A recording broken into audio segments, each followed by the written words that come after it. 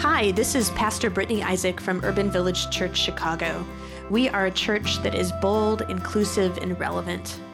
I know that many of you out there are hungry for a gospel message of healing and wholeness, a message that leads to a life transformed by Christ. I hope that this podcast does just that. And if it does, would you please consider making a financial gift that will support this gospel-inclusive ministry? You can do that by going to urbanvillagechurch.org/give. Thanks so much and have a blessed day. Matthew 18:15-20. If another member of the church sins against you, go and point out the fault when the two of you are alone. If the member listens to you, you have regained that one. But if you are not listened to, take one or two others along with you, so that every word may be confirmed by the evidence of 2 or 3 witnesses. If the member refuses to listen to them, tell it to the church. And if the offender refuses to listen even to the church, let such a one be to you as a Gentile and a tax collector.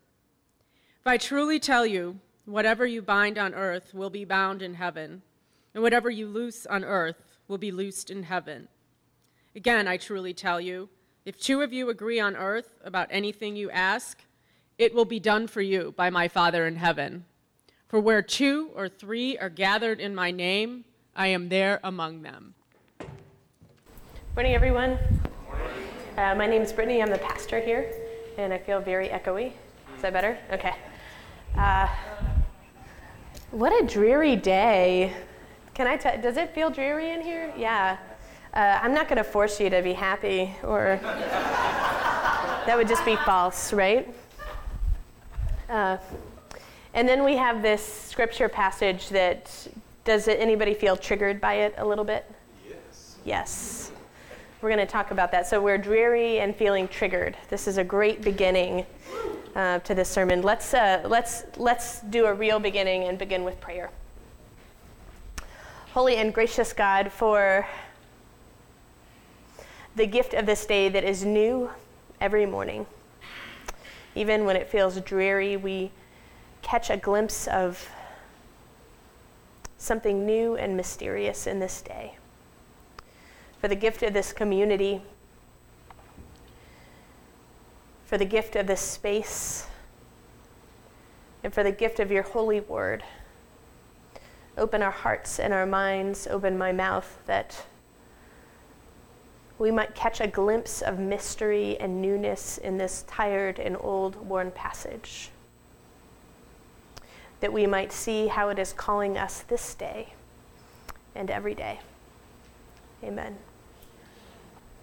So today we are wrapping up our sermon series called Naked, Getting Vulnerable with God. We have some great things coming up, Passion Sunday and Easter, and we might talk about nakedness in them a little bit, but the official close of the sermon series ends today.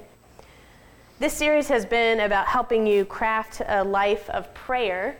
Does anybody remember the definition that we've been hopefully hammering over and over about what prayer is? A shared life with God. It's so easy to remember, yeah. Woo! Check. Mission accomplished. We have been hoping that this sermon series will help you truly share your life with God.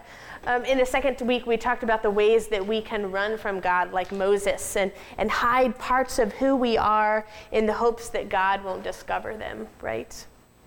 In the third week, we talked about forgiveness and how we have made mistakes and people have made mistakes against us, and how we are called to forgive. And sometimes that forgiveness is for others and sometimes it's for ourselves.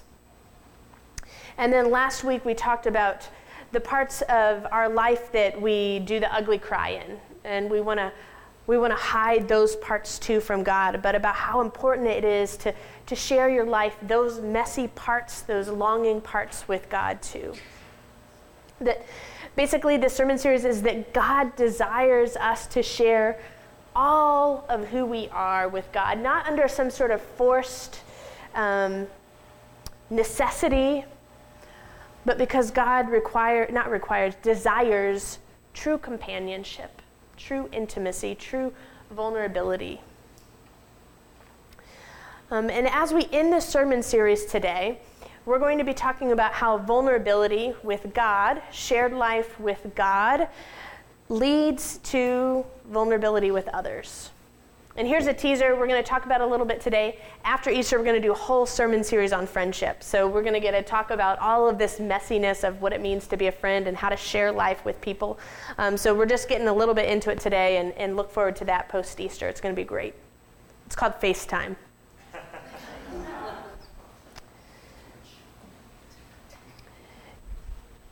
I think it's actually impossible, and we'll talk about this in a little bit, but I think it's actually impossible to craft a shared life with God that does not lead to community, right? Shared life with God always leads to shared life with other people. As you all know, I drink a lot of coffee, and I meet with a lot of people in coffee shops. And over again, I hear people use this term, spiritual but not religious. Anybody have those words ever come out of your mouth before? Yeah, spiritual but not religious. And oftentimes when people are using this label of spiritual but not religious, there's two sort of things that they're talking about themselves, and they're saying, you know, I believe in a higher power and I connect to that, but I don't want to but I'm new, and this like church thing feels weird, and I'm not sure about religion, right? Sometimes I hear it described about themselves, and sometimes I hear it described about their significant other. I'll meet with them one-on-one, and the person will say, oh, my boyfriend, my girlfriend, my husband, my wife, my partner is spiritual but not religious. It's sort of an excuse as to why I'll see that person in worship but not their significant other, right? But I think oftentimes what's behind this label of spiritual but not religious actually comes from scripture passages like today. People have had a harmful experience with the church, not necessarily this one, but the church, you know, in media or maybe actually in a church life. People have had a harmful experience, and so they have somehow been excommunicated or asked to leave or told they didn't belong or told they were a sinner. Yeah? Has anybody had that experience? Yeah. And I'm going to be honest, if I had that sort of experience, I'd be labeling myself as spiritual but not religious too.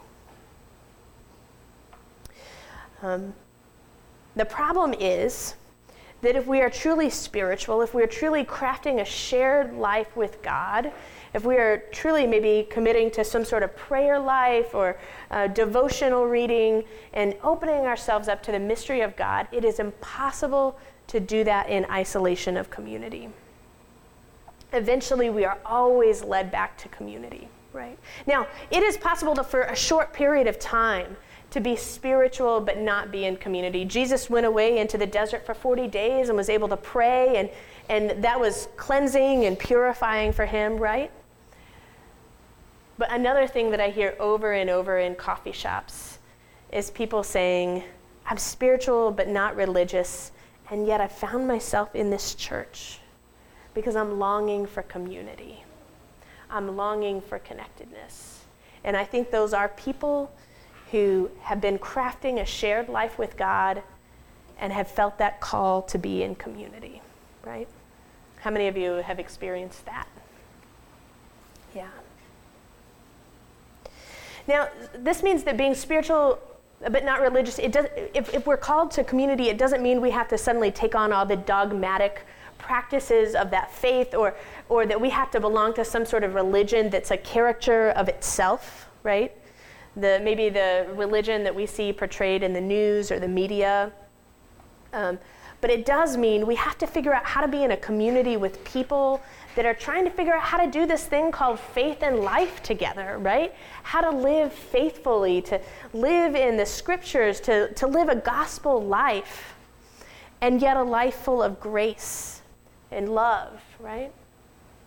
So how do we do that? That's the question. I do think that when we come into community, we can all take a lead from Devin's testimony. We have to be vulnerable. We have to share who we are, and that's super scary space. To be in a community and to share bravely who we are, our experiences, our vulnerabilities, our fears, our history, our longings, the places where we have just effed up, right? And it doesn't mean like you come and the first day you're here at UVC, you give testimony and you like share your whole thing, right? But it means that as we get to know one another, we start to share some of those stories that have meaning and significance for us. We start to share some of our hopes and some of our shortcomings, how we mess up. It's a super risky place to be. Super risky place to be. And I think that what undergirds all of this, what this scripture is talking about, what is that the life of prayer is the foundation for how we share life together. That a life of prayer is what causes us to create safe space so that we can share all of these pieces of who we are. Prayer is what binds us together. Prayer is what allows us to trust one another. Prayer is what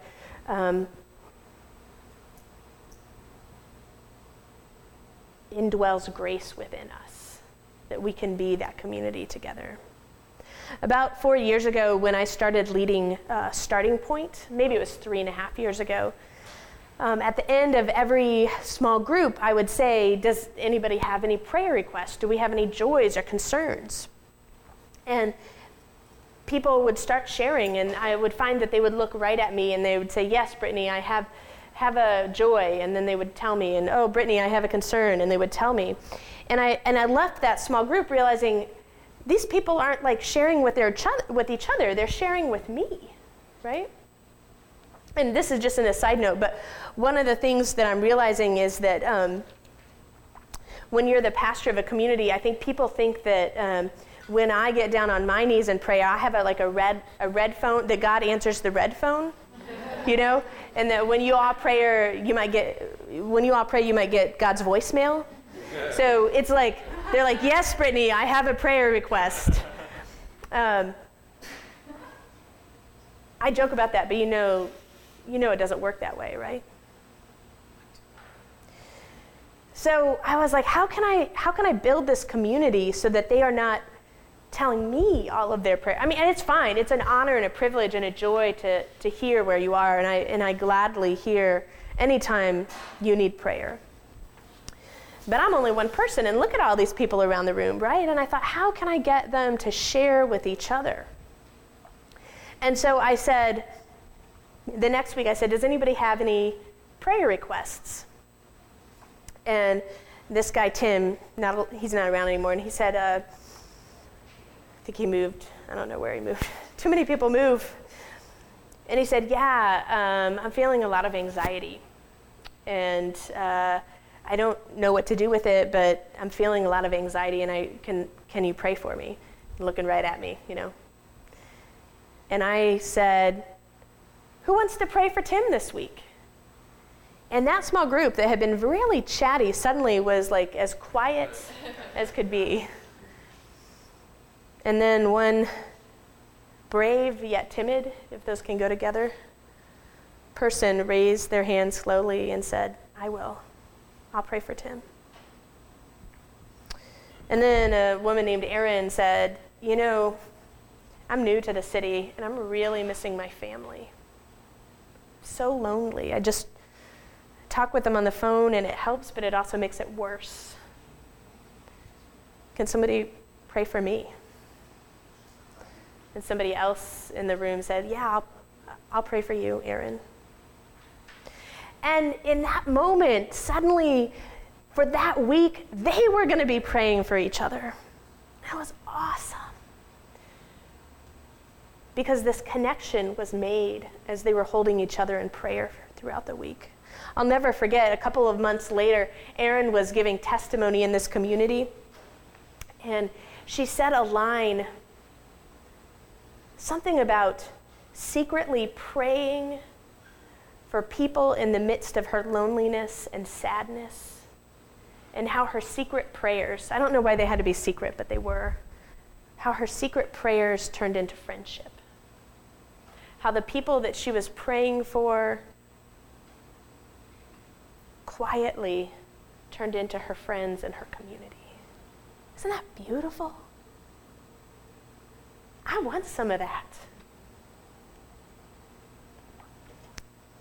And now I've totally lost my place.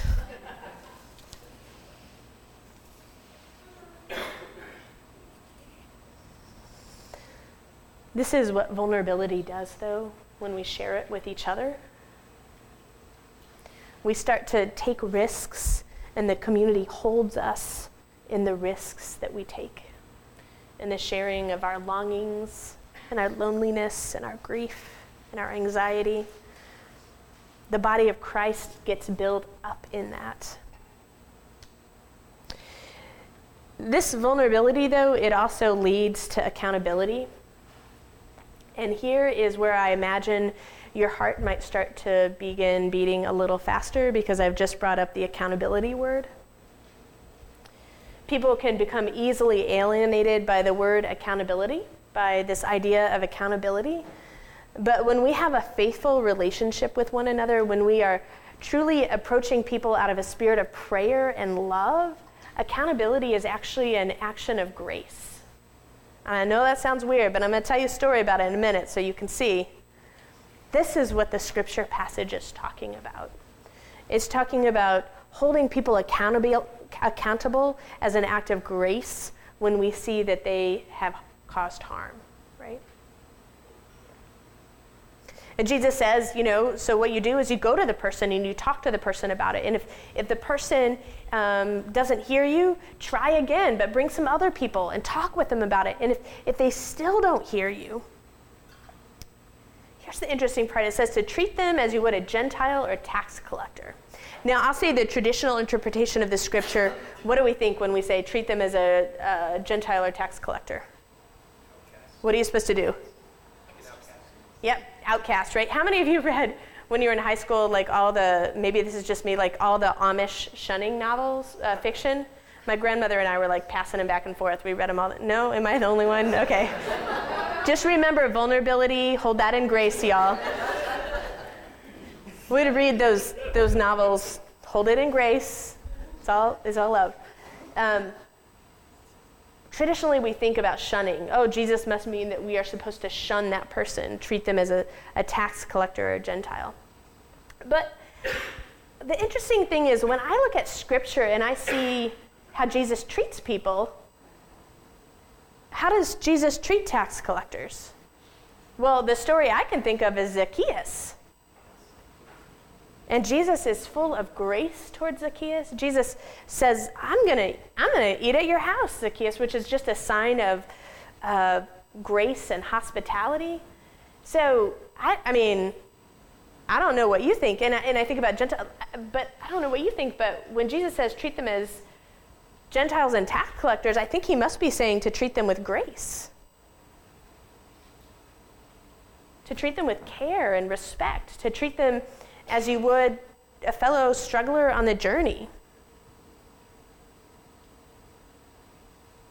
See, ultimately, having shared community, being vulnerable with each other and resolving our differences or living in a space of unresolved differences, it means that we're treating each other with grace and care and giving people the benefit of the doubt. When do we do that anymore? Basically, if you want an example of how not to do this, just look at the presidential candidates and how they treat each other. No. That's how not to do it. But it makes sense, right? Because they're not in community to each other. They're not in prayer for one another. But what does it mean if we are in community with each other? If we've committed to being the body of Christ together? If we're praying for one another? It's not forced nicety that I'm talking about. I'm not talking about this like, oh, this person is mean, just fake it and be nice. Smile and cover it all up. I'm not talking about that. I'm talking about something that's like when you commit to a deep life of prayer, that something dwells up within you. I'm going to call it grace. I'm going to call it a gift from God that allows you to care for that person in a way that you cannot do on your own, right? That's what I'm talking about. prayer increases our capacity to love and care for those around us, right? So a friend of mine, he serves as a pastor in a church in the suburbs. Most churches in the suburbs are old, and they have lots of committees and very few small groups. Just a fact of life. And he has had this small group leader. I'm going to call her Elaine. And Elaine had been leading the small group for about 5 or 6 years, so it was one of the few small groups in the church. And Elaine's leadership had been strong and solid, and suddenly she was just not showing up prepared for her small groups, and having good excuses, but just like something was a little off. And the reason my friend knew about it is because some of the people from Elaine's small group came to him and said, "You need to fix Elaine because she's just not doing her job." And my friend was like, well, maybe actually sort of taking this scripture passage, maybe you should talk to Elaine. And so now I'm just going to pause here. A lot of times we think that when we're Christian, we're supposed to just be nice. Right? Like we don't need to cause conflict. We just want to be nice, right? And so when somebody is not showing up prepared for their small group, we're just like, well, let's just give them grace. We use that word. We'll give them grace, right? And so they were like, what? Us talk to Elaine? We just want you to deal with it, Pastor. But my friend talked them through it, and they went to talk to Elaine. And they said, hey, Elaine, what's going on? And you know what? Elaine was having a crisis of faith. She felt like she couldn't talk about it in her small group. And so it was affecting her small group, right? And so actually her small group leaders her small group members coming to her and saying, Elaine, what's going on, was like a moment of grace for her, because she could share what was happening. She could share, I'm having a hard time. This has happened in my life, and I don't know what to do with it. And it is affecting my performance, and I was trying to cover it up, and now y'all know my business, and it feels so much better, right? Because now we're sharing all of that together.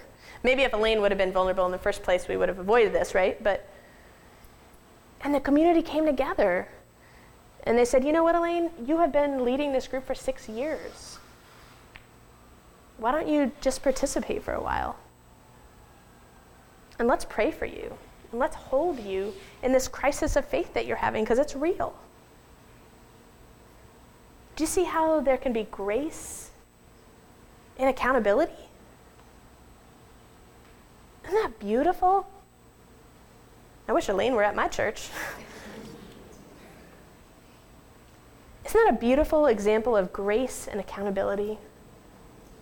And how we can treat each other as sinners and not sinners, as Gentiles and tax collectors, right?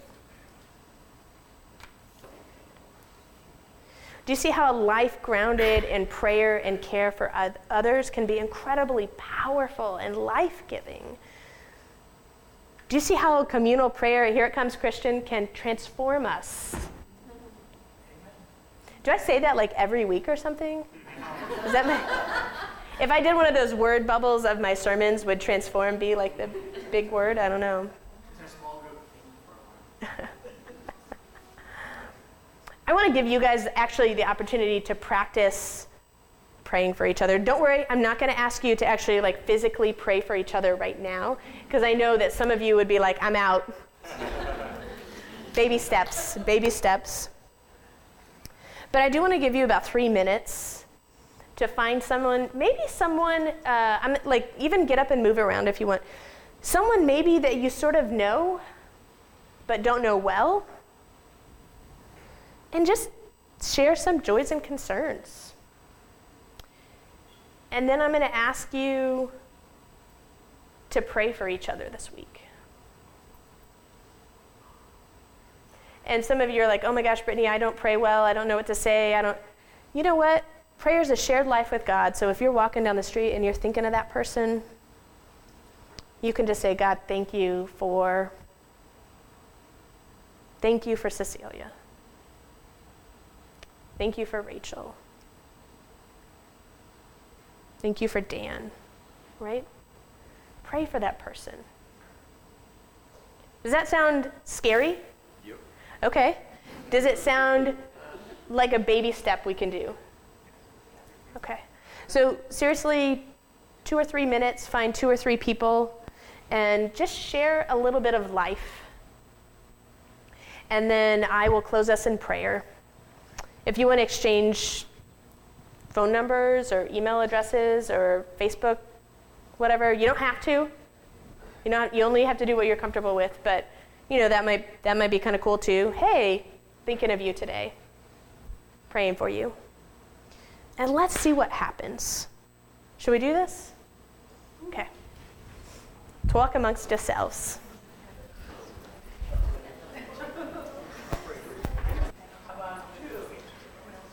I have a dream that we would be a community that prays without ceasing. Do you remember that scripture passage from the first sermon, that we would pray without ceasing? One of my dreams is that we do really good at lighting candles, which is, that one might actually be about to catch on fire if you'll just remove it, the long one. We do a really good job of lighting candles, which is a very holy and beautiful thing to do, and it's also a very private thing to do. I have a dream that, we usually have a couple of people available for prayer.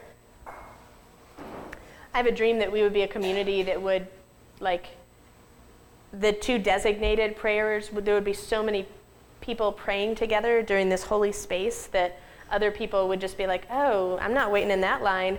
Hey, do you want to pray together? And that there would just be lots of prayer happening, not because the 2 designated